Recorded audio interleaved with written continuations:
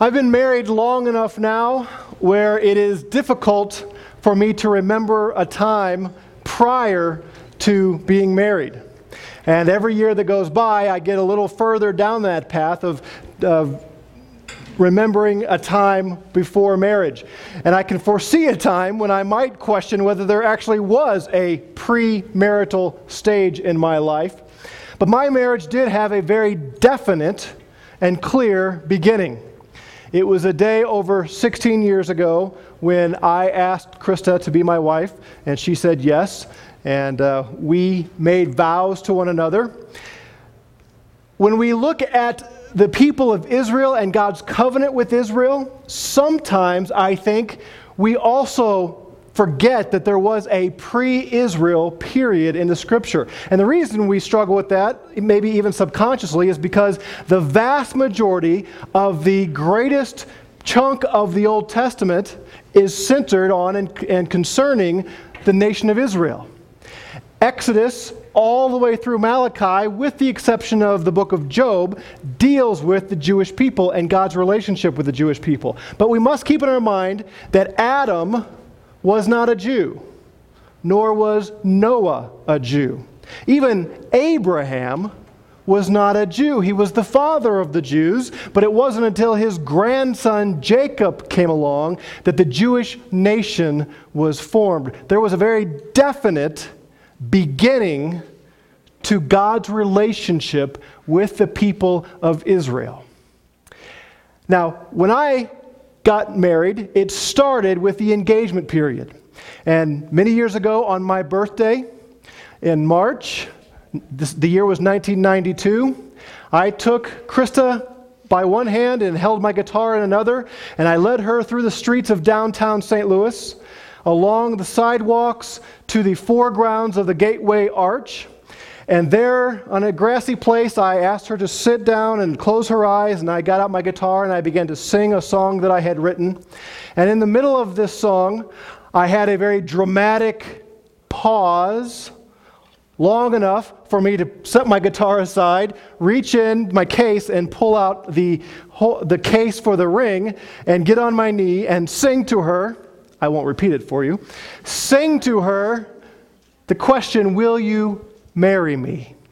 And to my everlasting delight, she opened her eyes and said, "Yes."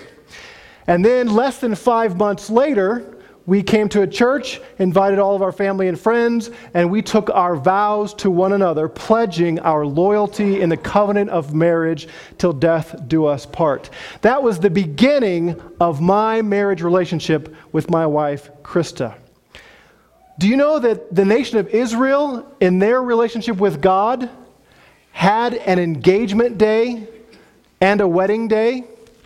Similar to what those of you who are married experienced, similar to what I just described.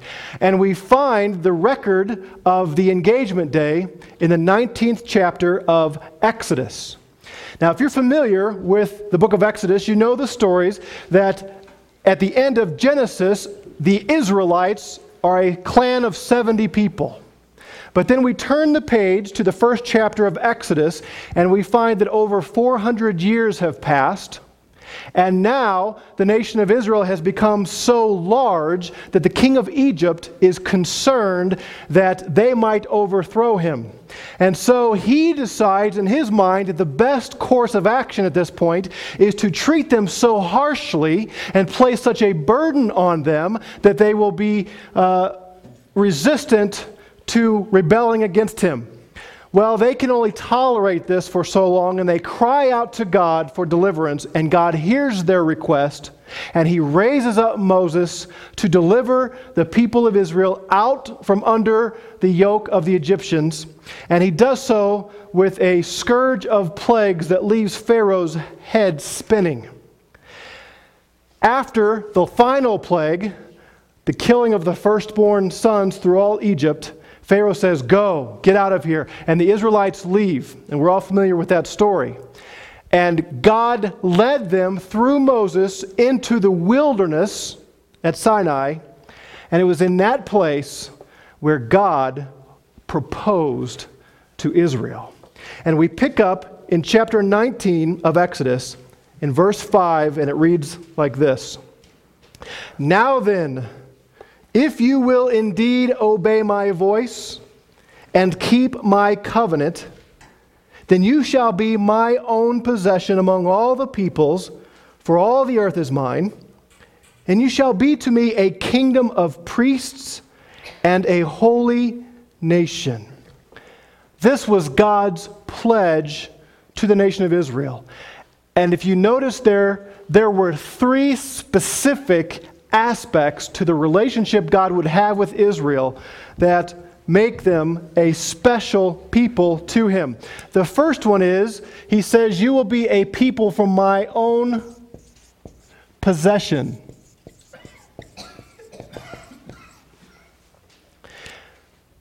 Now, God is not suggesting here that Israel belonged to somebody else, but now, once they enter into this relationship, they will belong to him. That's not the point. In fact, he makes that clear because he says, all of the earth is already mine. He's talking about a special, particular relationship that they would have. We use this kind of terminology.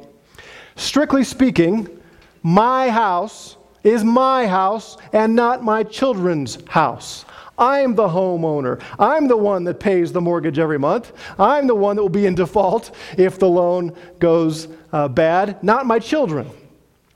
But even though, strictly speaking, every bedroom, for instance, or every bathroom or living room or dining room, all those rooms are mine, my children speak of their room and their bathroom, because those are special places to them.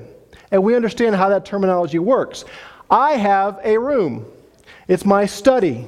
In there I keep my guitars, and I keep my baseball cards, and I keep my books, and there's my desk, and I can go in there once in a while and close the door and have some peace and quiet in a home with 3 young children.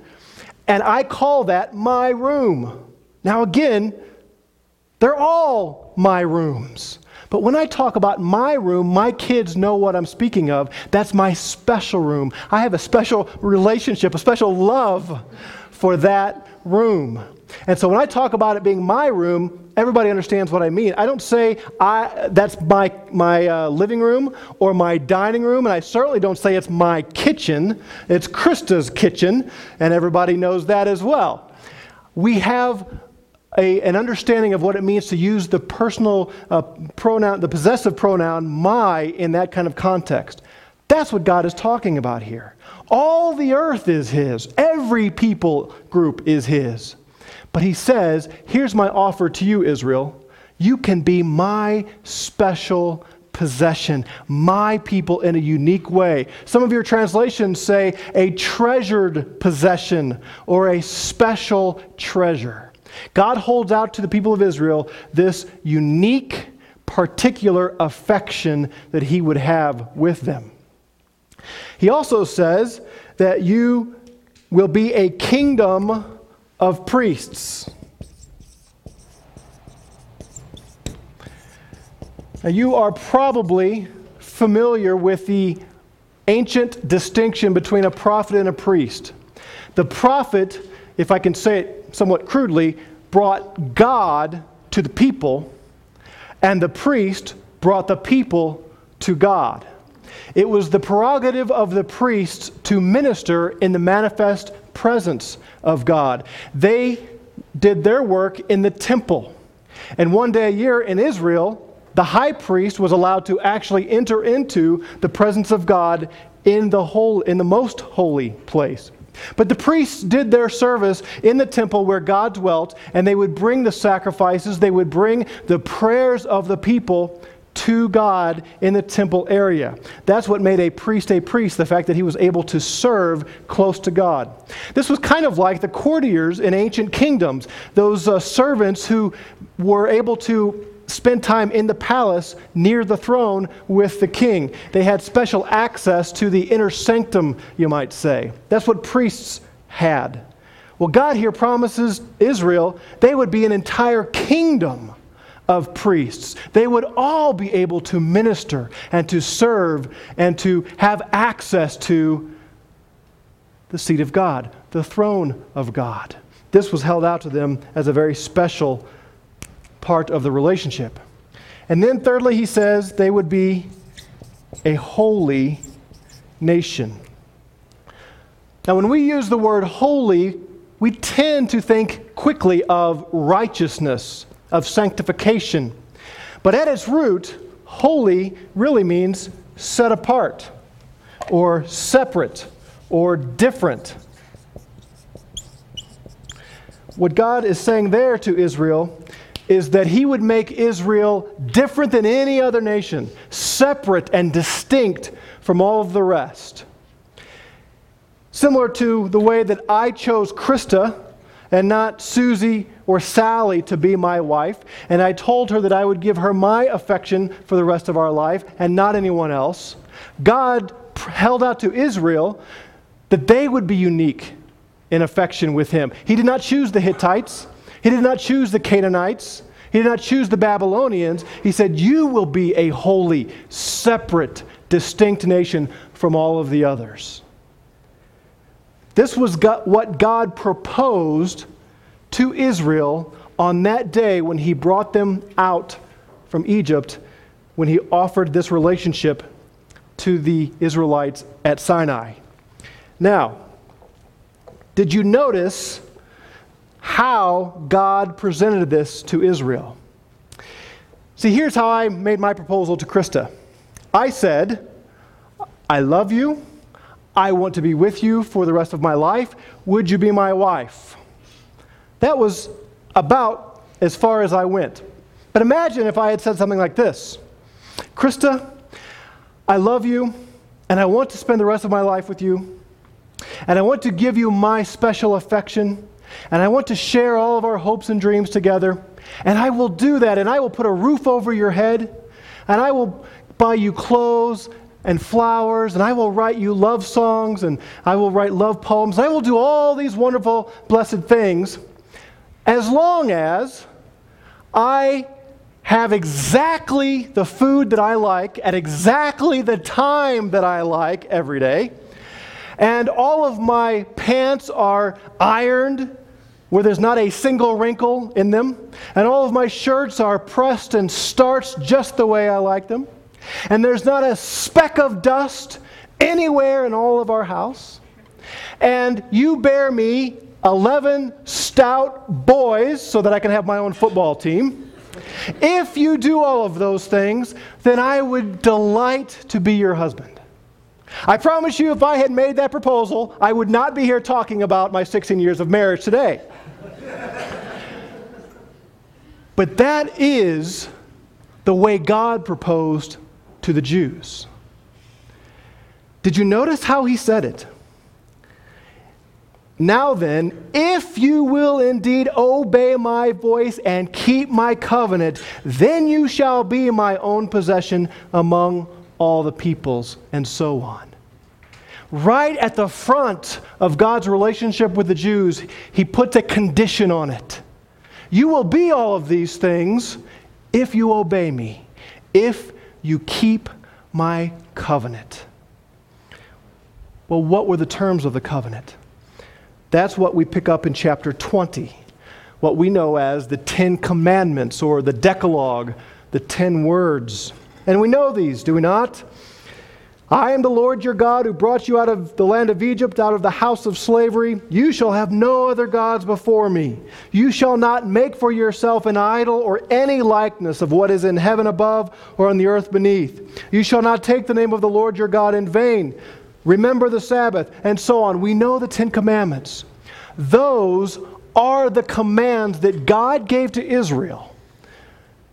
That He said, you must keep these commandments if you are going to be my special people, my special possession, a holy nation, and a kingdom of priests.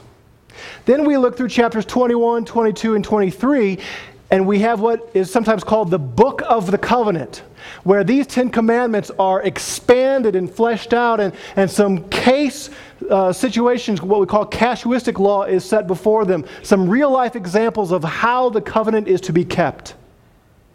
Those are the terms like pressing my pants or wiping all of the dust from our furniture at home, as I used in my example earlier, those are the terms that God set before Israel that they must keep if they are going to be His special people.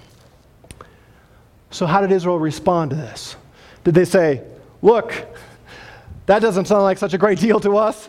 Those are pretty hard things to do. No. They accepted God's proposal. They said, I do, to God. And we find that recorded in Exodus chapter 24, beginning in verse 3. Then Moses came and recounted to the people all the words of the Lord and all the ordinances. And all the people answered with one voice and said, all the words which the Lord has spoken, we will do. Moses wrote down all the words of the Lord. Then he arose early in the morning and built an altar at the foot of the mountain with 12 pillars for the 12 tribes of Israel.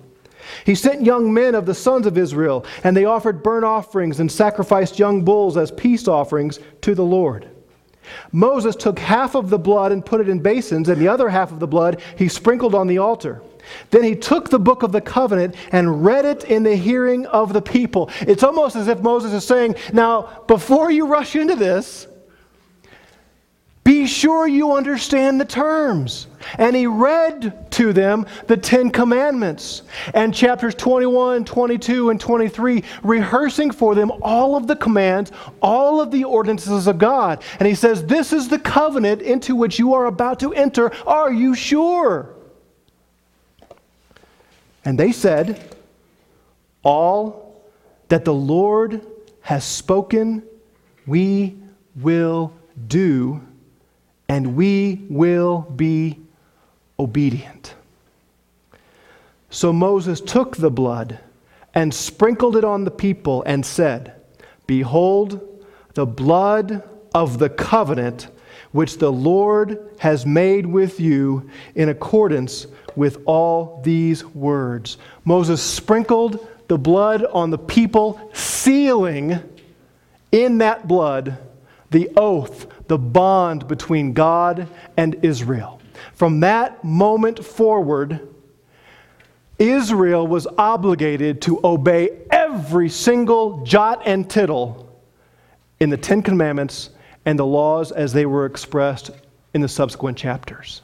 And God was obligated, if they did keep the law, to bless them with untold blessings.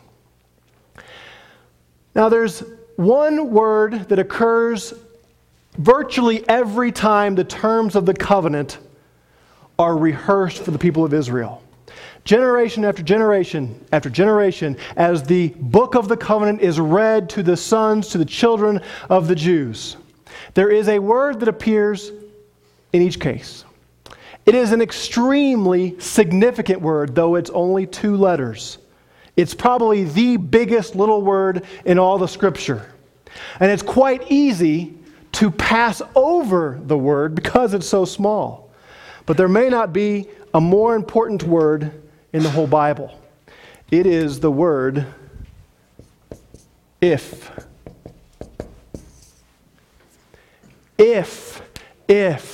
If you obey, if you keep the covenant. Repeatedly, Moses says to the people, if you keep the covenant. I want to read for you a few of the places where this term occurs. And I'm going to read several of them because I want you to understand how frequent this is and how important this word is. In Leviticus chapter 26, again, the Israelites are told the terms of the covenant. And we read, if you walk in my statutes and keep my covenants so as to carry them out, then I shall give you rains in their season so that the land will yield its produce and the trees of the field will bear their fruit. Do you hear what Moses is saying, or what the Bible is saying here to the people of Israel? I will bless you by opening the rain clouds and pouring down water upon your fields, and you will have abundant crops. You'll be rich, basically. You'll be wealthy and prosperous if you walk in my statutes and keep my commandments. See how their blessing is contingent upon their obedience.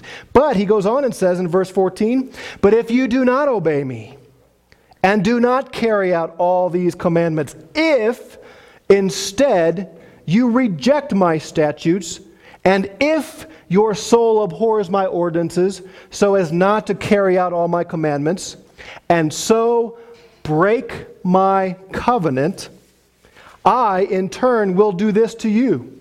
I will appoint over you a sudden terror, consumption and fever that shall waste away the eyes and cause the soul to pine away. Also you shall sow your seed uselessly, for your enemies shall eat it up. There is a flip side to the covenant. If they do not obey, there are serious ramifications for the people of Israel. In Deuteronomy 28 we read, now it shall be if you will diligently obey the Lord your God, being careful to do all his commandments which I command you today. The Lord your God will set you high above all the nations of the earth, and all these blessings shall come upon you and overtake you if you will obey the Lord your God. But it shall come about, if you will not obey the Lord your God, to observe to do all his commandments and his statutes with which I charge you today, that all these curses shall come upon you and overtake you. If. Deuteronomy 30, then the Lord your God will prosper you abundantly in all the work of your hand, in the offspring of your body, and in the offspring of your cattle, and in the produce of your ground. For the Lord will again rejoice over you for good, just as he rejoiced over your fathers, if you obey the Lord your God to keep his commandments and his statutes, which are written in this book of the law, if you turn to the Lord your God with all your heart and soul. And finally, in Judges 3, verses 3 and 4, he talks about these 5 nations, the Philistines, Canaanites, Sidonians, and so on. And he says, they were for testing Israel to find out if they would obey the commandments of the Lord, which he had commanded their fathers through Moses. And I could cite many, many more. It's always if you obey, if you keep the commandments, if you keep the covenant. See, when I asked Krista to be my wife, I didn't set any of those kind of conditions. In fact, what I said to her, I pledged to her, I vowed to her that I would remain faithful to her and we would be married until one of us is dead. When God married Israel, he did not say, till death do us part. He said, this covenant will be intact until such time as you disobey it. Until you break the covenant through disobedience. At that point, the covenant is broken and I will destroy you. I suppose one could argue that it was till death do us part. The day they disobey, he would put an end to them and they would be dead. But we have to understand this. If we're going to understand how the Scripture speaks of Israel and God's relationship to her, we have to understand all of these blessings proposed were based upon the if. If they obeyed. If they kept the covenant. Which begs the question, did they keep the covenant? Did they obey? Did they do all that was required of them to stay married to God? And of course, the resounding answer of the Scripture is no. Let me just read for you 2 passages that speak this very clearly, both from Jeremiah. Chapter 11, verses 6 through 8. The Lord said to me, proclaim all these words in the cities of Judah and in the streets of Jerusalem, saying, hear the words of this covenant and do them. For I solemnly warned your fathers in the day that I brought them up from the land of Egypt, even to this day, warning them persistently, saying, listen to my voice. Yet they did not obey or incline their ear, but walked each one in the stubbornness of his evil heart. Therefore I brought on them all the words of this covenant which I commanded them to do, but they did not.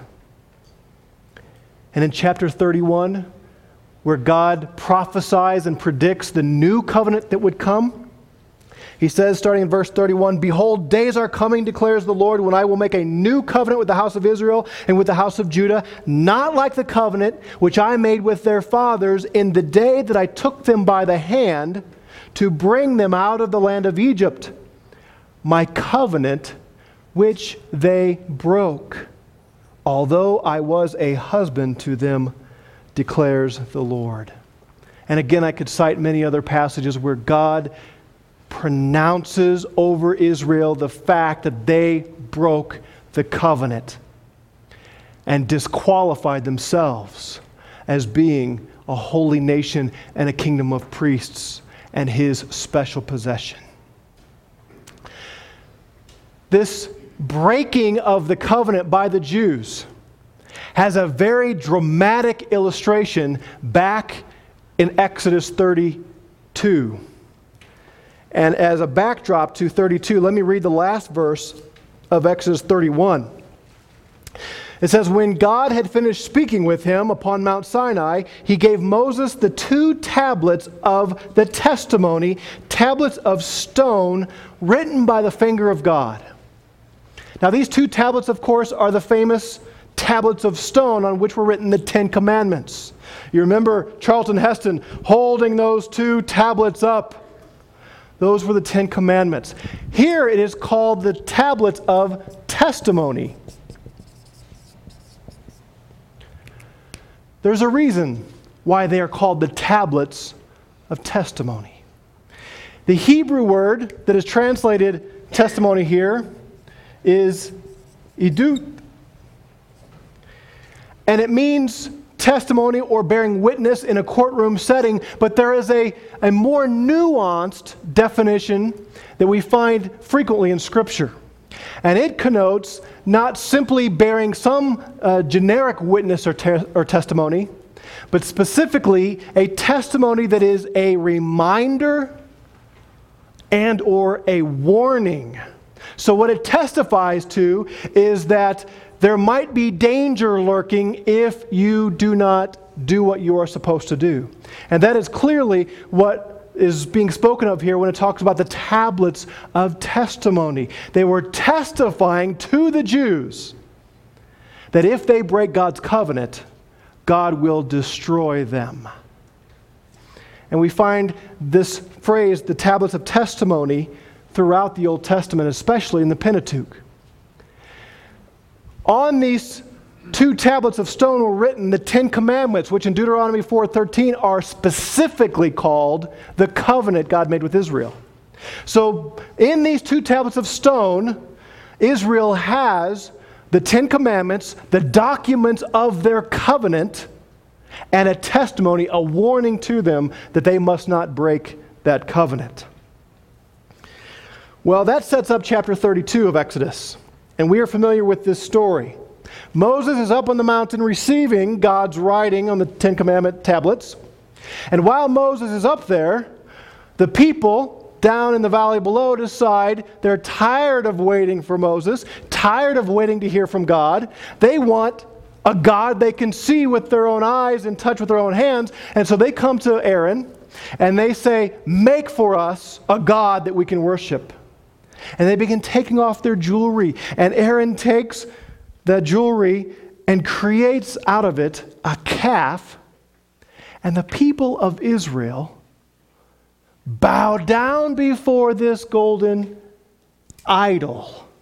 And they say, "This is our God who delivered us from Egypt."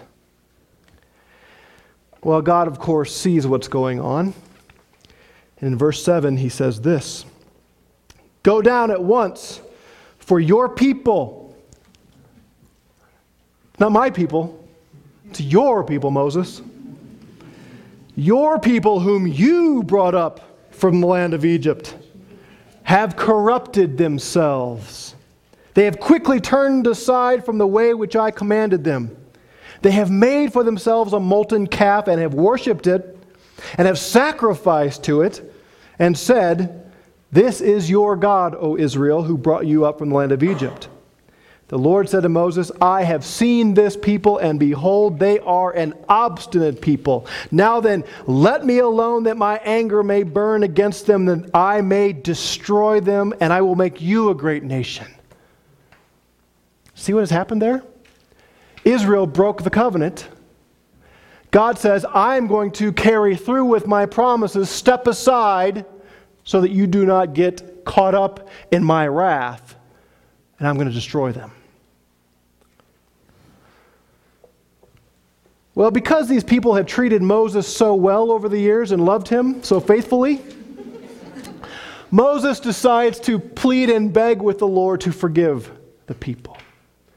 Moses entreated the Lord his God and said, "O Lord, why does your anger burn against your people whom you have brought out from the land of Egypt with great power and with a mighty hand? Why should the Egyptians speak, saying, with evil intent he brought them out, to kill them in the mountains and to destroy them from the face of the earth? Turn from your burning anger and change your mind about doing harm to your people. Remember Abraham, Isaac, and Israel." Interesting, he doesn't say Jacob there. He calls him by his new name, Israel. "Remember them, your servants to whom you swore by yourself and said to them, I will multiply your descendants as the stars of the heavens, and all this land of which I have spoken I will give to your descendants, and they shall inherit it forever." So the Lord changed his mind about the harm he said he would do to his people. Moses here goes before the Lord and he begs that he would stay his hand of judgment. But did you notice how Moses pled? Did you notice to what he appealed? He said, "Lord, look, if you kill them, the Egyptians are going to think you are a harsh, mean, nasty God who just delivered the people out here so you could slaughter them in the wilderness. And remember, you promised to Abraham, Isaac, and Jacob to give this land to their descendants." What is conspicuously absent in his appeal is an appeal to the covenant. He does not say, "Lord, you promised they would be your own possession and a kingdom of priests and a holy nation. Remember your covenant with Israel." Why does he not plead the case of the covenant? Because the covenant terms are clear. There is no room in the covenant for God to withhold his hand of justice. The covenant demands that God destroy them. They have broken it. Moses knows that.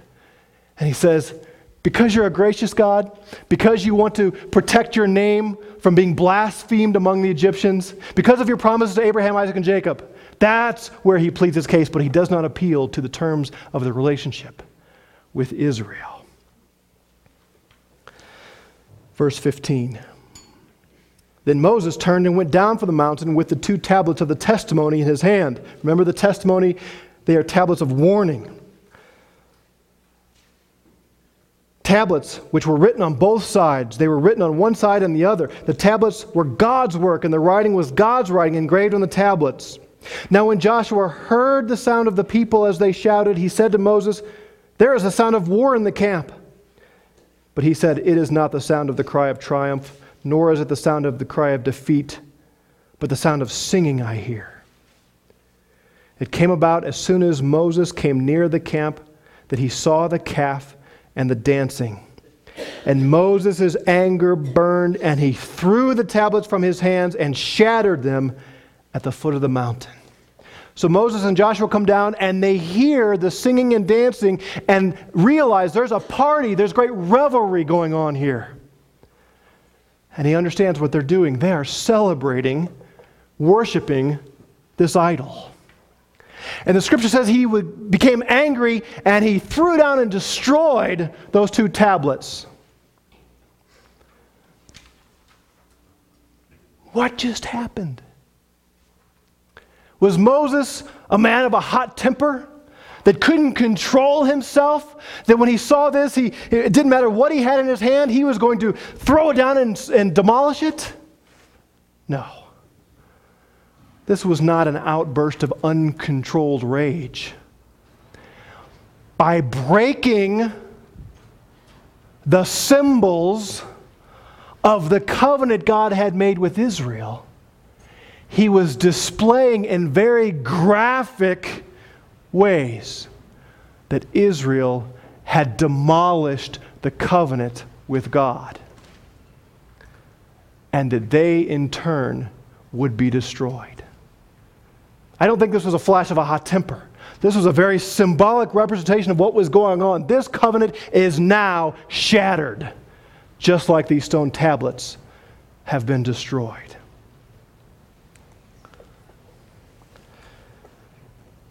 So what was God going to do in response to this?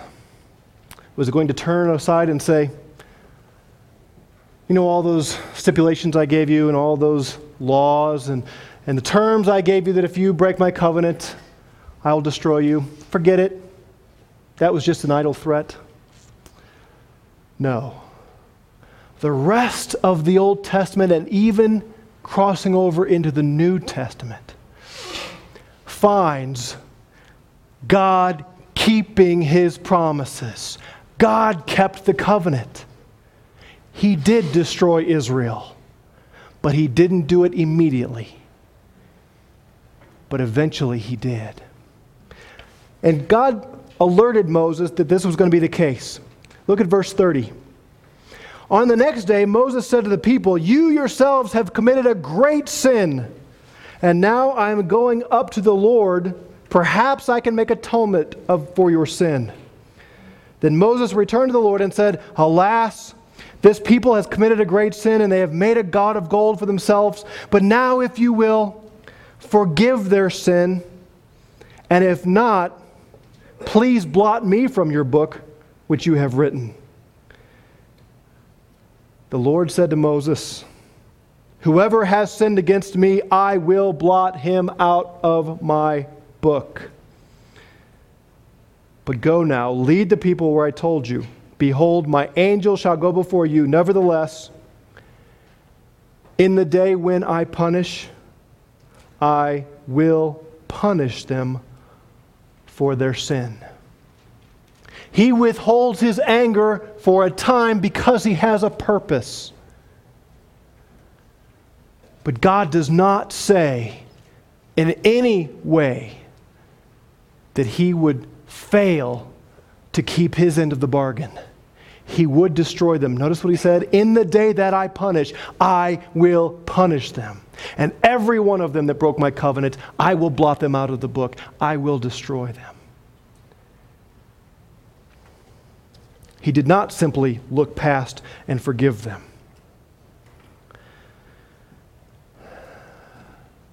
The covenant with Israel had a beginning. It had very clear terms. It also had a very clear ending.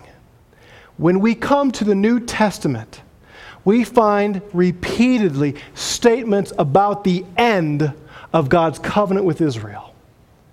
In Hebrews chapter 8, verse 13, after the writer has quoted at length Jeremiah 31 about the new covenant that God would make with the house of Israel and the house of Judah, in verse 13, the writer says that the old covenant, the covenant with Israel through Moses, is obsolete and ready to disappear. That word obsolete means it's old, it's worn out. It was used in the Old Testament of worn out clothes and bones that were wasting away and fruit that was lying on the ground rotting.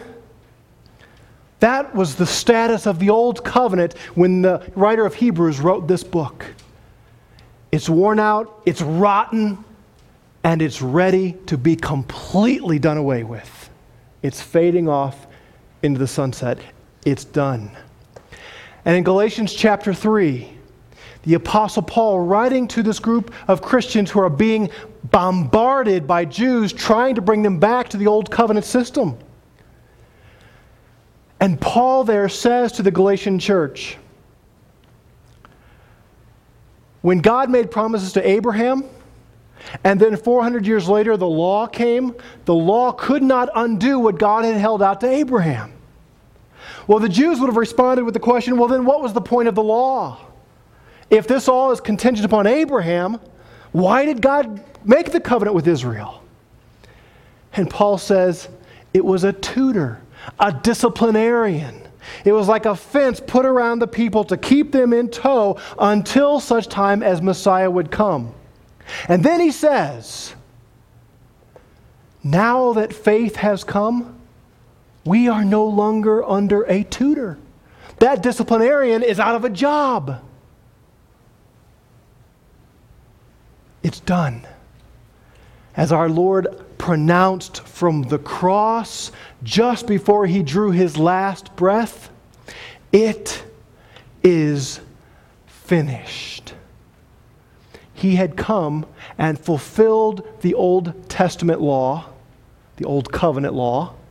He had taken upon himself the curse that Israel deserved, so that all who believed in him would not experience the curse of that covenant. And then he died, and the old covenant died with him. It's over. And we should thank the Lord every day of our life that the old covenant is over and that we are not under that covenant. Because if we were under that covenant, this word would still apply. If we keep the covenant, then God will bless us.